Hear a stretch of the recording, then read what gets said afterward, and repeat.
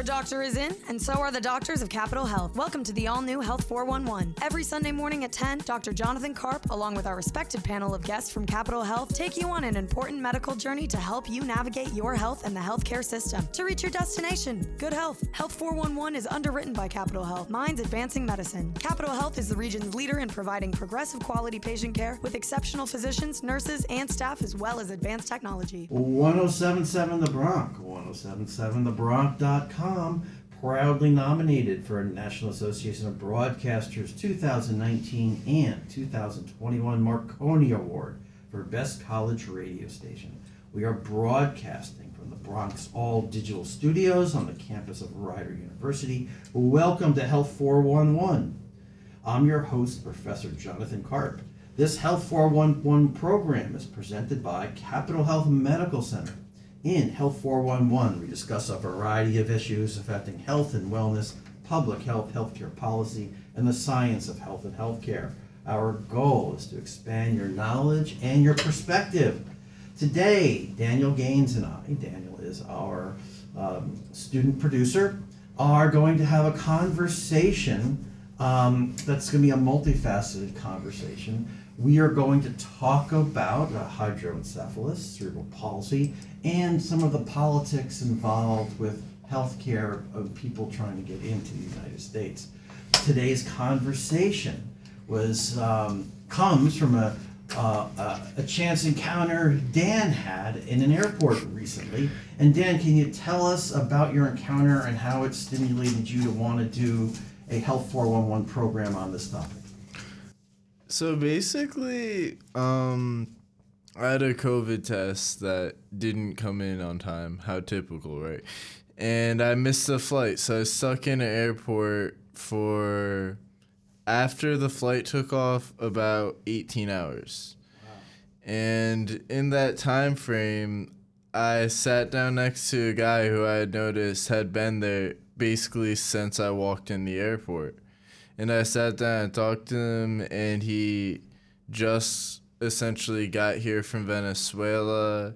He was trying to get on a plane to Orlando, waiting on a ticket.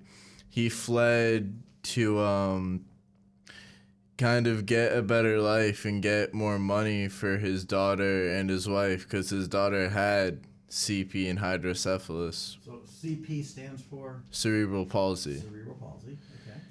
And they were back in Venezuela? Yeah. Okay. And he said with the way it works, he can only really send stuff. He can't leave to ever see them. And it's difficult for them to come here, so. It is. So in this conversation, what is it telling you about the Venezuelan healthcare system and the perception of the U.S. healthcare system? Well, what you're used to. For one, it tells me that the U.S. healthcare system is a lot better than we like to think it is. We do see the failures a lot, and the failures have been really politicized, but this is a country that internationally people come here to seek healthcare, and people come here for healing. Because compared to a country like Venezuela, where the hospitals don't have water, it's a big step up. Well, let's just say, aren't there also people who leave the United States to seek out treatments in other countries as well, whether it be Mexico or Germany or something like that? Yes, there are, because the U.S. is an extremely expensive healthcare system, albeit, for example, we have the most MRI machines, or we have the most technology, but for procedures that are known to be safety, like realistically, I saw a statistic published over and over again years ago. I don't know if it's true, where it basically said it's cheaper to get a knee surgery in France, do rehab, Spain, I think it was actually, get a knee surgery there, do rehab, live there for a bit to heal, then come back here, than to just get the surgery here without healthcare. Yes, costs are a factor. So costs, I would say, are one of the reasons that people might want to leave the United States to go to other countries. especially countries that have some sort of socialized medicine in them, where there's a national healthcare system.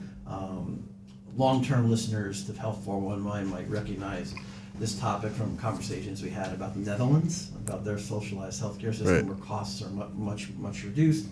And that certainly is a factor, especially if you don't have insurance here in the United States, because not everybody does.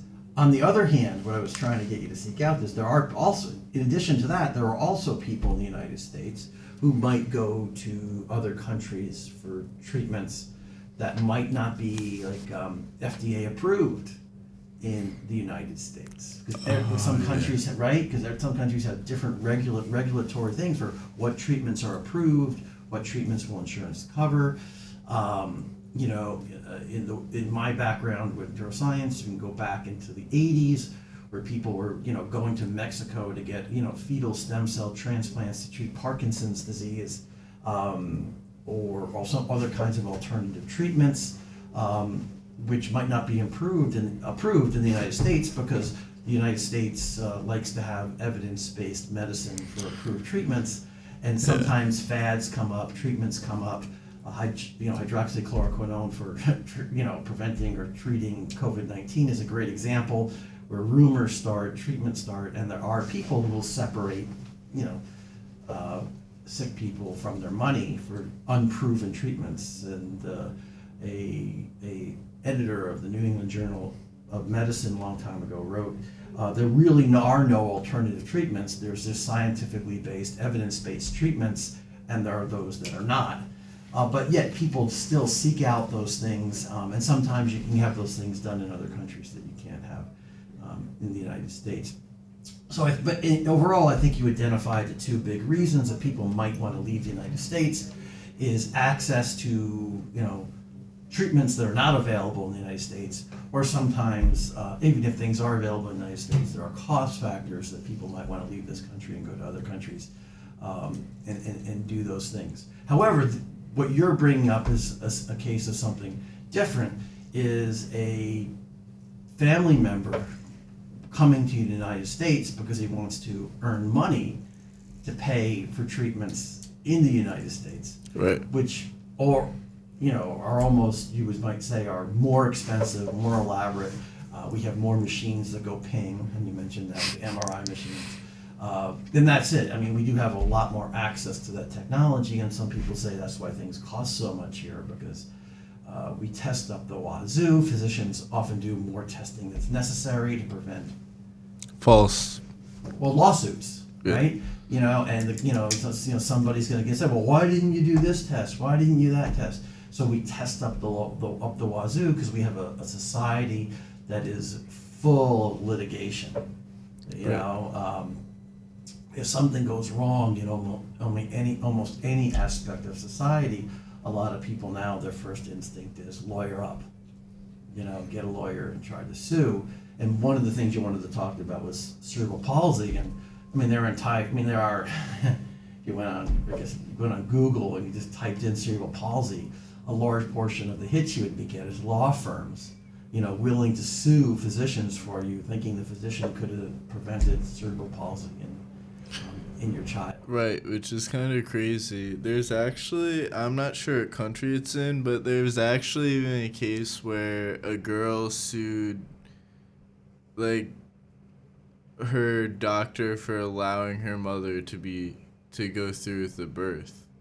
And the girl actually won. So you had somebody who had I don't know this case, but what you're describing is somebody was born with a disability, or I don't even know what, might have been a physical, it had to be something that was non-normative, and then became an adult and then sued her parents for allowing her to be born. Is that what you're saying? Yeah. Oh my gosh. Well, I can only imagine that happening in the United States in a very privileged kind of thing going on. But anyway, that's not what you wanted to talk about. Then, when you say, hospitals in Venezuela don't have water, what do you mean by that? Where does that come from? I mean, literally. I can't believe on a nationwide basis hospitals in Venezuela don't have water. I'm not saying they all don't, but I'm saying it's bad to the point where there's literally a sign on a major university hospital saying we have no water. Okay, so you're showing me up on the screen here in the studio a picture. When was that picture taken, Dan? Picture was, it was 2018. Yeah, so it was a few years ago, but there is a sign on the door, and conceptually that could be, it says in Spanish,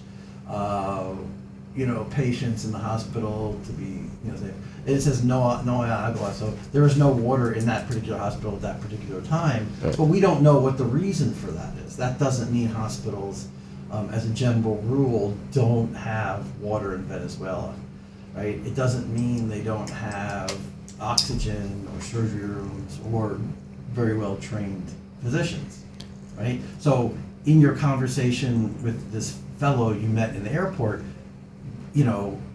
was it medical treatment or just money or to help take care of a permanently, differentially abled child that what this guy was getting at? And those are the things that we can talk about in the next segment.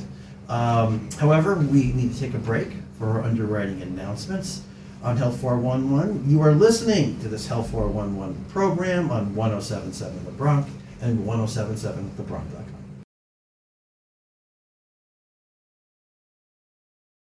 There's no appointment needed for this doctor's visit. Now back to the all-new Health 411, underwritten by Capital Health Minds Advancing Medicine. 107.7 The Bronx, 107.7thebronx.com. We're recording from the Digital Bronx Studios on the Lawrenceville campus of Rider University. Welcome back to the Health 411 program. We're having a conversation today based on a chance encounter Dan had with a father in an airport. Which airport was it, Dan? It was in Newark. Newark International Airport, which is now, I guess, called Liberty International Airport in some circles. And Dan, when he was trapped there because of COVID kinds of things, had a conversation with a man who was in the United States to earn money to send it back to Venezuela for the medical needs of his child who has hydroencephalus and cerebral palsy. How old was this person's child? Do you know? The child was around 5. He was 29. Okay, so he's a relatively young man. You would call that old, but I would call that a very young man who had a 5-year-old child with cerebral palsy and hydroencephalus. And he was here because he wanted to earn money to send it back to Venezuela for the care of his child. Let's talk a little bit about what hydroencephalus is and what cerebral palsy is, and then we can ask the question, is this something that can be fixed, or is this something that this child is going to basically have for the rest of his life? Which one you talk? Let's talk about hydroencephalus first. Okay, hydroencephalus literally means like water on the brain, right. But does it mean your brain actually has water in it? No, it's when the ventricles, or essentially it's basically when the fluids in your skull expand so much that kind of squeezes the brain. Well, in a sense, but let's talk about that in a little bit more detail. So your brain is not a solid organ, right? It's not like the liver, like a big massive thing, or like a muscle. It's like spongy. Yes, but your brain has chambers in it that are fluid-filled chambers, and it's surrounded by a fluid. The fluid that's inside the 2 lateral ventricles, the 3rd ventricle and the 4th ventricle, is not water, even though it's a clear like fluid. It's called cerebral spinal fluid. Cerebral spinal fluid are made by cells called the choroid plexus that sort of line these ventricles. And if you're normal, your body, these choroid plexus cells make about, I'm going to estimate some numbers here, and I don't have the notes in front of me, we're just sort of talking about it, something like 4 times as much cerebral spinal fluid that's in your brain and that surrounds your brain, that travels, from the lateral ventricles to the third ventricle to the fourth ventricle, circulates around the brain, some goes down the spinal cord, and some travels in the, the subarachnoid space of the meninges. And eventually it drains into the venous drainage of the brain, and it's excreted. And your body normally makes about 4 times as much cerebrospinal fluid as that's there at any given time. Their cerebrospinal fluid has a lot of functions. Do you remember any of the functions, Dan, from your neuro class?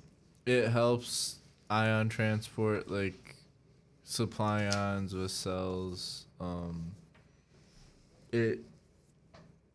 It also like helps remove toxins when it flows out. Right. So metabolic wastes are removed from the brain through cerebrospinal fluid being pushed into venous drainage of the brain. It can move within brain communication. There's humoral communication in it, so it's a endocrine medium for that. But it also provides buoyancy for the brain. It helps keep your brain from like compressing your spinal cord when you jump up and down, and it adds a layer of like cushion or like a pillow sort of a sense around the brain where your mother can slap you upside the head and you don't get a concussion every time, right? And so when your mother does that to you, Dan, she's taking advantage of the fact that there's cerebral spinal fluid in there and your brain is not going to bang up against your skull and give you a concussion every time. The main point here is that the pressure, there's a very, very high pressure in the ventricles that's pushing there's a constant flow of cerebrospinal fluid through the ventricles and around the brain and then out. Now, if something happens to that flow, right, and that transport is blocked, that's what you were sort of describing. Now the cerebral spinal fluid cannot get out of the brain. It can't be pushed into the venous drainage of the brain. Remember that your veins are taking classically deoxygenated blood away from organs, which is sort of a simple way of looking at it, but they're also taking away the metabolic waste that organ generates away from the organ. And cerebral spinal fluid does some of that as well. And if something happens, let's say there's a blockage, either from a tumor, from a hemorrhage, from a tear, somewhere in that flow pathway, now the cerebrospinal fluid is not draining out of the brain, it gets trapped in the brain. If it gets trapped in the brain of somebody who's very, very young, like when you're born, the skull is not hardened yet. If it gets trapped behind that, it can cause children to end up with these huge, tremendous heads. And if you Googled hydroencephalus, you'd see almost like Star Trek alien kind of people. And it's really, really weird. And it's usually treated by putting a shunt in and relieving that pressure, draining it away, with the idea that the head will shrink again, but the real damage is not the shape of the head. The real damage is if that fluid can't get out, it's trapped behind the skull, that there's a damming effect, and that pressure of the cerebrospinal fluid starts to push back on the brain to cause brain damage, right? Because the fluid can't get out. And as you mentioned, a brain is a very soft kind of tissue. It's very, jello-like and mush-like. And if that fluid can't get out and it starts pushing back on the brain, it causes brain damage. And if the brain is damaged, there's a whole bunch of things that could happen. Do you know if the metabolic waste contributes to brain damage? It probably doesn't help, but my guess is the pressure from the brain is worse than the buildup of metabolic wastes in the brain. But you're right, that could absolutely, because you're changing the extracellular space as well. And that, I think, is the connection to cerebral palsy. Because what is cerebral palsy? Cerebral palsy is an umbrella term for a whole bunch of motor, balance, disorders that are defined sort of by the symptoms that people have as opposed to a specific area of the brain or a specific kind of brain damage. So cerebral palsy is not a disease, right? It's not infectious. You can't capture it from capture it. You can't catch it from somebody. And it's also not a degenerative disease. It's the kind of thing that happens. There's brain damage, and you're stuck with it. So it's always a kind of brain injury that results in motor problems, balance problems, and those motor problems can be manifest as movements of the limbs, walking. It can be talking, which is also a motor kind of thing. There's there's speech impairments. There's a whole bunch of these things. Somebody may also have comorbid with cerebral palsy, some intellectual, impairments or deficits, but people with cerebral palsy don't necessarily have intellectual impairments. And people with cerebral palsy can go to college, graduate from college, and do all that sort of stuff, but they're not going to be on any sports teams or doing something like that. Sometimes people with cerebral palsy can walk. Sometimes they can't. If they can walk, they often have assisted. They walk with assistance, whether it's canes or arm braces or leg braces or wheelchairs or something like that. And what's interesting about cerebral palsy is there's no one specific brain area or two specific that's affected by. Classically, it was thought that it was caused by a defect or a reduction in oxygen flow during the birthing process, and the idea that there might be the umbilical cord being compressed or the umbilical cord getting wrapped around the baby's neck. And it went like that for a long time. That's why the lawyers are so involved, and they're looking to sue physicians. It ends up that, despite the fact that, lawyers getting involved, people trying to make money. And can that happen? It probably can. The studies starting around the time that, I was in grad school in the 80s started to show that those were not the only causes of cerebral palsy or the brain damage related to these areas. It could be in utero infection. It could be a maternal infection in the mother. It can be some sort of developmental abnormality. There's a whole bunch of things, and I think it's only a small percentage of the brain damage is caused by physician error or anoxia kinds of stuff. However, that's why the lawyers are what they are involved, and that leads to the connection that that in this man that you met talking about his son who had hydroencephalus and cerebral palsy. And what you can assume, I guess, from talking to this guy was that he had a child who was born with hydroencephalus, for whatever reason had a blockage. They didn't recognize it soon enough, so they couldn't put a drain in to release that pressure. The pressure got so big behind this guy's skull that it started pushing back down on his developing brain, and his son now has a permanent, brain and developmental disorder, static disorder. Yeah. And that's what this guy's talking about. And we'll talk about it a little bit more when we come back with Health 411 after some brief underwriting announcements. You're listening to 107.7 The Bronx and 107.7thebronx.com. There's no appointment needed for this doctor's visit. Now back to the all-new Health 411, underwritten by Capital Health, Minds Advancing Medicine. 107.7 The Bronx, 107.7thebronx.com. We're recording Health 411 from the Digital Bronx Studios. Welcome back.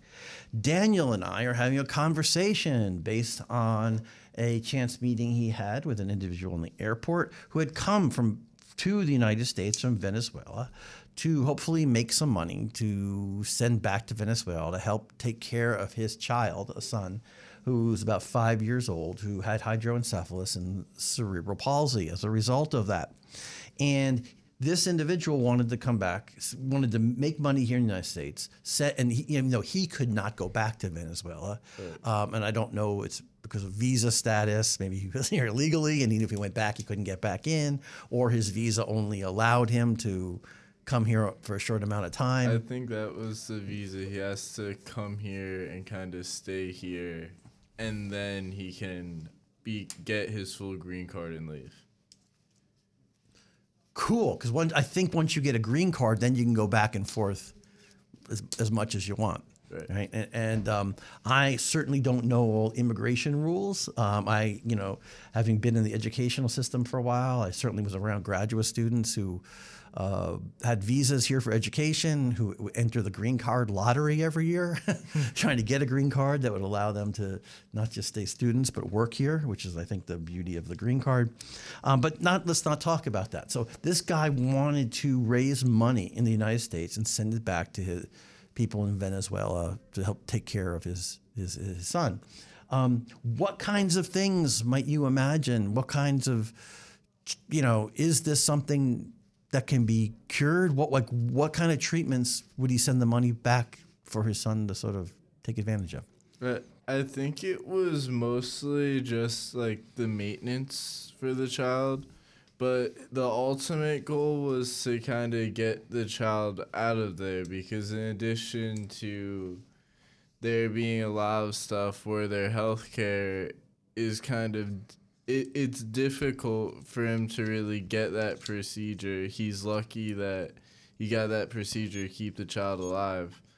But the big thing was he wants to get the child out of there because it's a very, very violent. What do you mean out of there? Out of Venezuela? Yeah, out of Venezuela. Because from what he's been saying, and this is interesting to me because I have a lot of friends from Latin America they grew up a bit wealthier and they loved it there. But he was saying for the average person, it's terrible. You need to watch like what you wear, where you go. It's just not a safe country to raise a child anymore, is basically what he told me. Are you talking about all over the country of Venezuela or some of the major cities, or?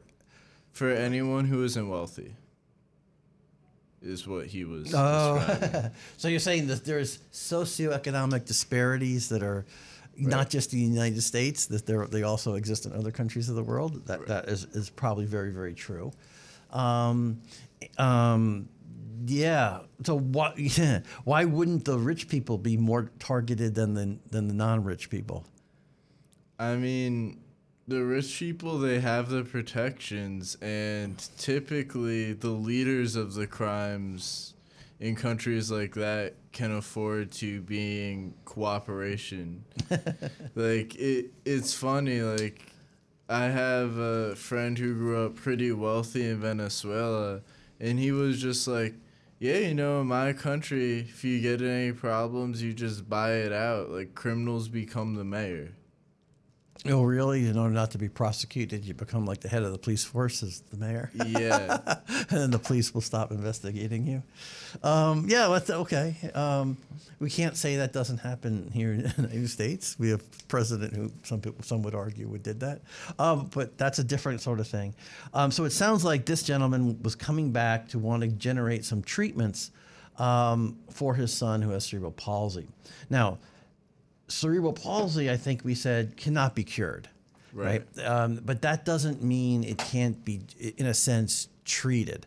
And what are some of the treatments for cerebral palsy? I believe there's rehab therapies, as well as the main treatment he focused on giving his child was diet and lifestyle treatment. Which I know we always talk about, and that's like something you always hear from your mom. Oh, make sure you eat well and take your vitamins. But legitimately speaking, in a situation like that, it makes a real quality of life difference to make sure that your child's in an enriched environment with proper nourishment. So one thing about cerebral palsy is it's not a chronic progressive disease. It's like the areas of your brain are damaged and they're just damaged. So nutrition is a really important part. So people with cerebral palsy have normal life expectancy. It's not shortened by the disease. Depending how severe it is, the person may only have movement disorders or balance disorders or speech disorders. In its most severe form, people can't move any of their limbs. In less severe forms, you might just, not have, may lose some fine motor skills in the less severe forms of it. And there's all different gradations of it depending at the nature of the damage that's happened. And it happens, in this case, a hydroencephalus, but it's also correlated with preterm labor, early birth, kinds of things like that. So there's a high correlation there. So the treatments for it are usually things not to try to cure it, but improve the quality of the life of the people who are infected. So physical therapy is an important thing. Once they identify cerebral palsy, which can be diagnosed in children, infants, from things like, can they hold their head up when they start to crawl? Do they crawl evenly, or do they drag a leg behind? When you pick up a baby, their legs dangle versus their legs cross. What are some of the other things that they look at?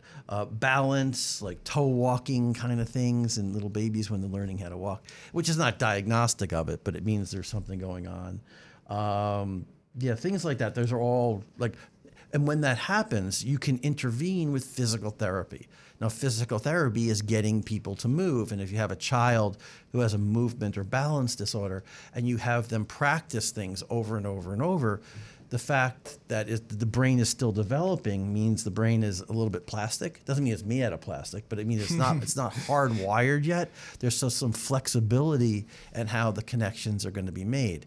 So the idea is, if you can train people early enough, if you can diagnose it earlier enough, the brain might use some of the things that are still working and remap and rewire, and then people would not be as fluid as somebody who doesn't have any brain damage, but it might not be as severe, and you can intervene on that.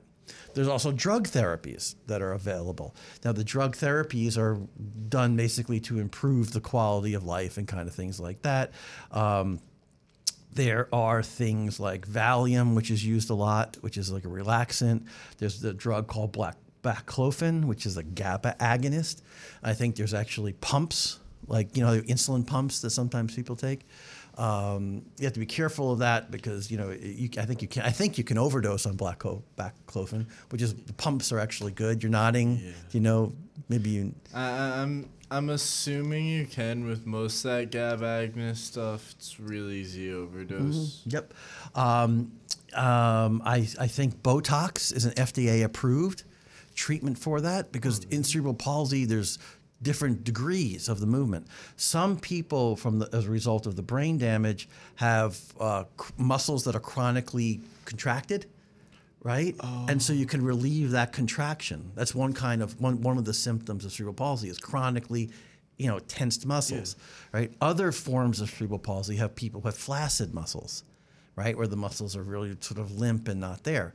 If you have somebody who has the forms of cerebral palsy where the muscles are sort of really, really tight, and you can imagine that can be painful, that can be disturbing. It makes it hard to, move from a wheelchair to a bed or something like that.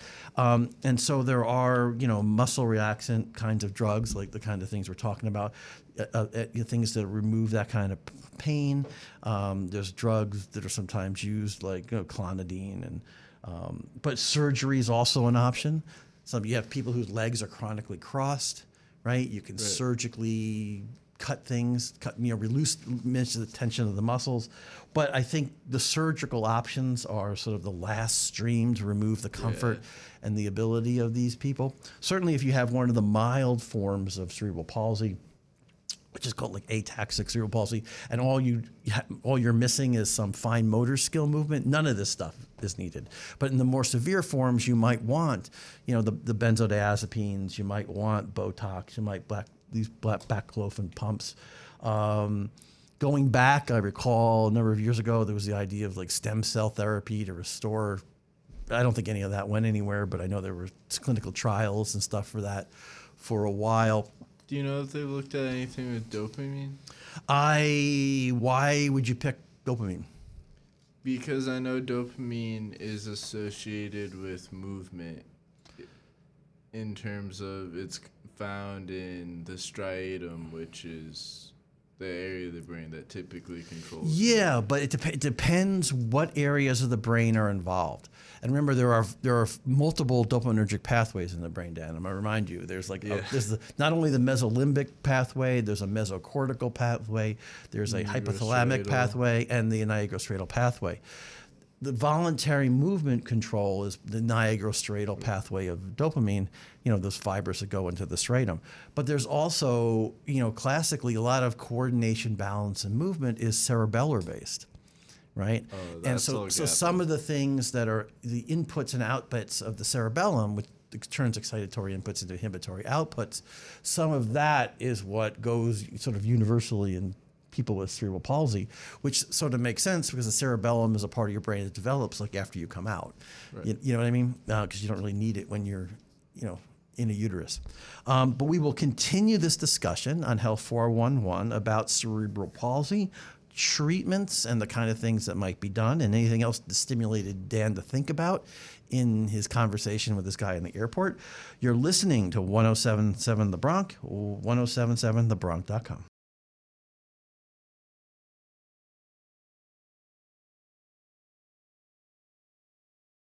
There's no appointment needed for this doctor's visit. Now back to the all-new Health 411, underwritten by Capital Health Minds Advancing Medicine. 1077 The Bronx, 1077thebronx.com. We are recording from the Digital Bronx studios, and you're listening to Health 411.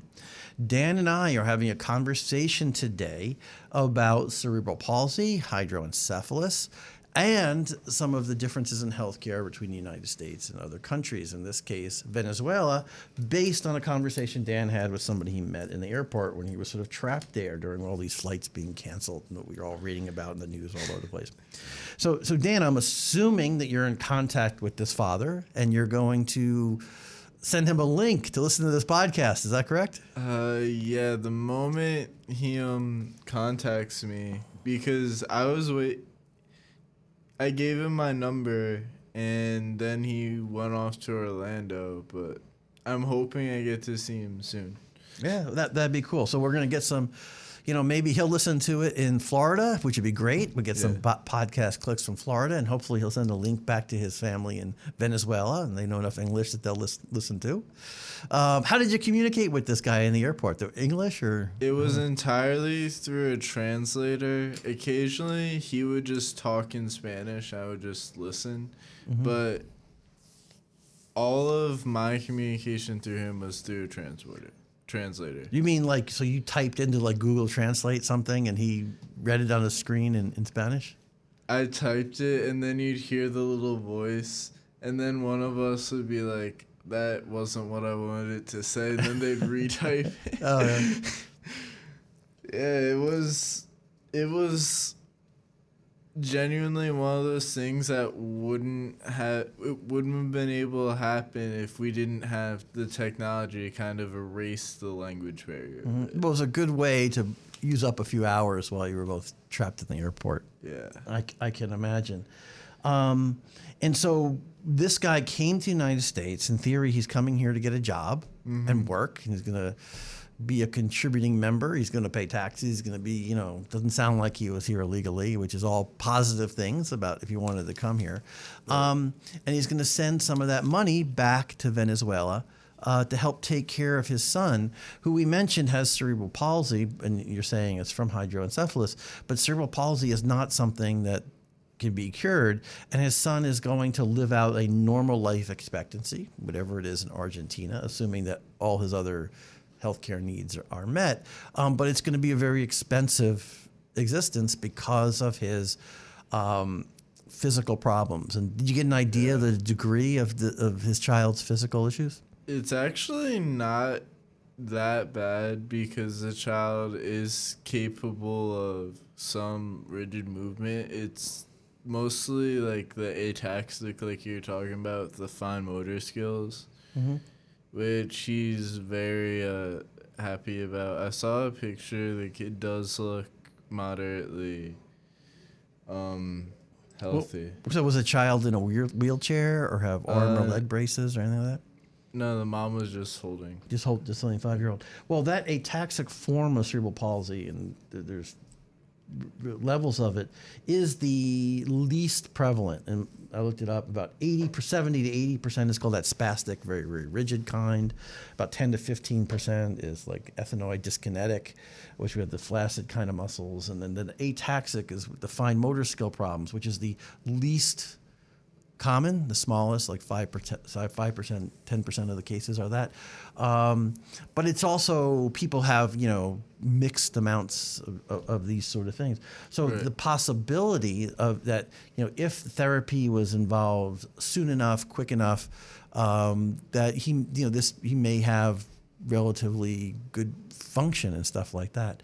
Have you ever met somebody with cerebral palsy in your life around here? Yes, actually. When I was a kid, there was one person at my church who had the most common form, and he's actually been wheelchair bound for the duration that I've known him. Yeah, probably for life. And unfortunately, that's the spastic kind.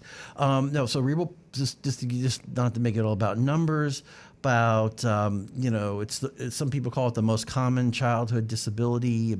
Some form of it happens about 1 in 300 births. I've seen numbers, 8 to 10,000 people born with it in the United States a year or something like that. So it's not an uncommon thing, and it's sort of an interesting thing. I know people in my family. I have some distant relatives that have cerebral palsy, and this particular relative, she actually went to college. She graduated from college, and unfortunately, getting a job was difficult for her because she had she was wheelchair bound, so she actually has an aide to care of her, get her, even to go to the bathroom, she needs somebody to take her in and out of the wheelchair, get her dressed, bathe, all that kind of stuff. But it's hard to have a job that way, and so she said, "Well, I'll do some phone. I can talk on the phone. I'll work like a phone job. Where all you have to do is answer phones and talk to people." And she tried that, and she was actually fired from a couple of them because the bosses were complaining. People are calling back and saying you sound like you're drunk. Because of the muscles involved in speech. Yes. And it was very, very difficult for her to even have that kind of job. And it's sort of a sad case. And now that she's older. She's not as old as me, but she's older. Both her mother and her father passed away, and she's sort of on her own. And she needs funds to pay aides to take care of her, to do these basic sort of things. And you would hope that's what this guy is very conscientious. He's trying to build up I'm throwing this out at him if he's going to listen. You want to bankroll the care of your son for your son's lifetime, even after you're gone, right. Even though he's only 29 years old. You sort of want to build up a nest egg to help take care of this guy, irrespective of what he ends up doing for the rest of his life. And I mention it in the context that I'm doing it is I don't know what potential job options are in Venezuela for the son. I don't know what the social safety net is in terms of healthcare in Venezuela for his son. Did he talk about any of that kind of stuff with you? His big thing with that was he's really the only person in his family that can really find work anytime soon. His big thing was he didn't talk much about that. He talked more about getting the kid and the wife here. Oh, okay. That way he could build that sort of nest egg here. Mm.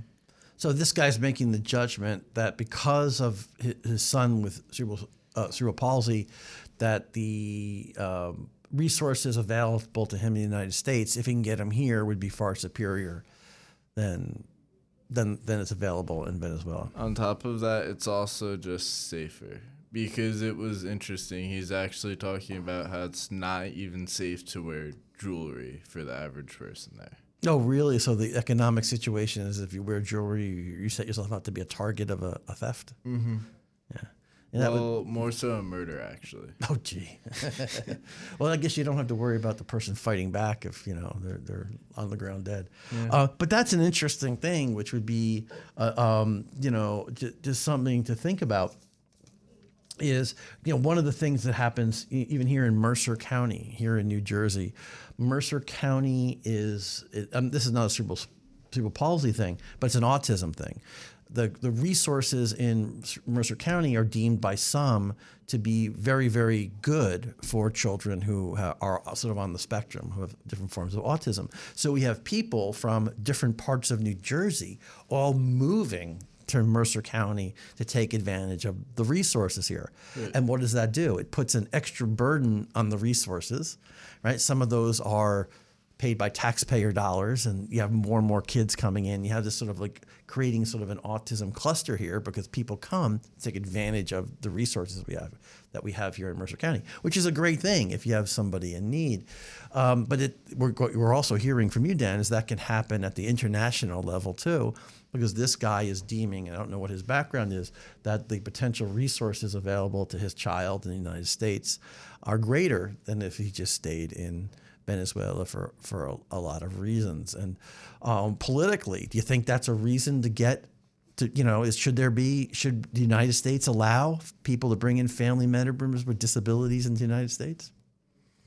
I feel like they should, but it should be moderated. And we say this and I say this all the time, but I feel like the big thing in this country isn't that it needs more or less regulations. It needs better logic and science-based regulations, because realistically, we have, for example, the highest infant mortality rate of the developed world, but we have the most technology available. So there needs to be a proper allocation of that technology, because we should, in theory, be the most successful surgical country if we have the most technology and the best training at our disposal. Mm-hmm. And that's arguable. You could argue, some people think training is better. But in the context of what we're talking about here,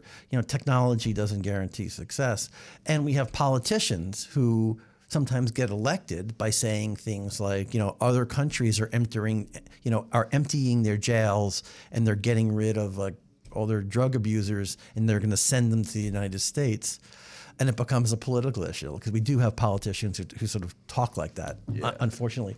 And so, but you're bringing up a point at who should get in and who should not get in.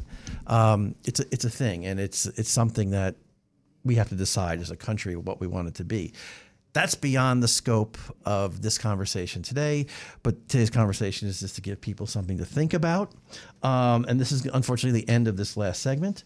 This is 1077 The Bronx, 1077thebronx.com. We're recording from the Digital Bronx Studios. Thank you for listening to Health 411. This program is part of Capital Health's and Rider University's efforts to bring people together to address issues associated with all aspects of health and healthcare. If you have questions and or comments about this program or want to make suggestions for future broadcasts, please email us at health411@rider.edu. Remember, you have a doctor's appointment scheduled for every Sunday at 10 a.m. Don't miss the all-new Health 411 with Dr. Jonathan Karp and our expert medical guests from Capital Health. You can listen to Health 411 anytime on demand. Go to 1077thebronx.com/Health411 to listen to past episodes, or tune in every Thursday at 9 a.m. to hear the weekend rewind edition of Health 411. Health 411 on 1077 The Bronx is underwritten by Capital Health, Minds Advancing Medicine. Capital Health is the region's leader in providing progressive quality patient care with exceptional physicians, nurses, and staff, as well as advanced technology.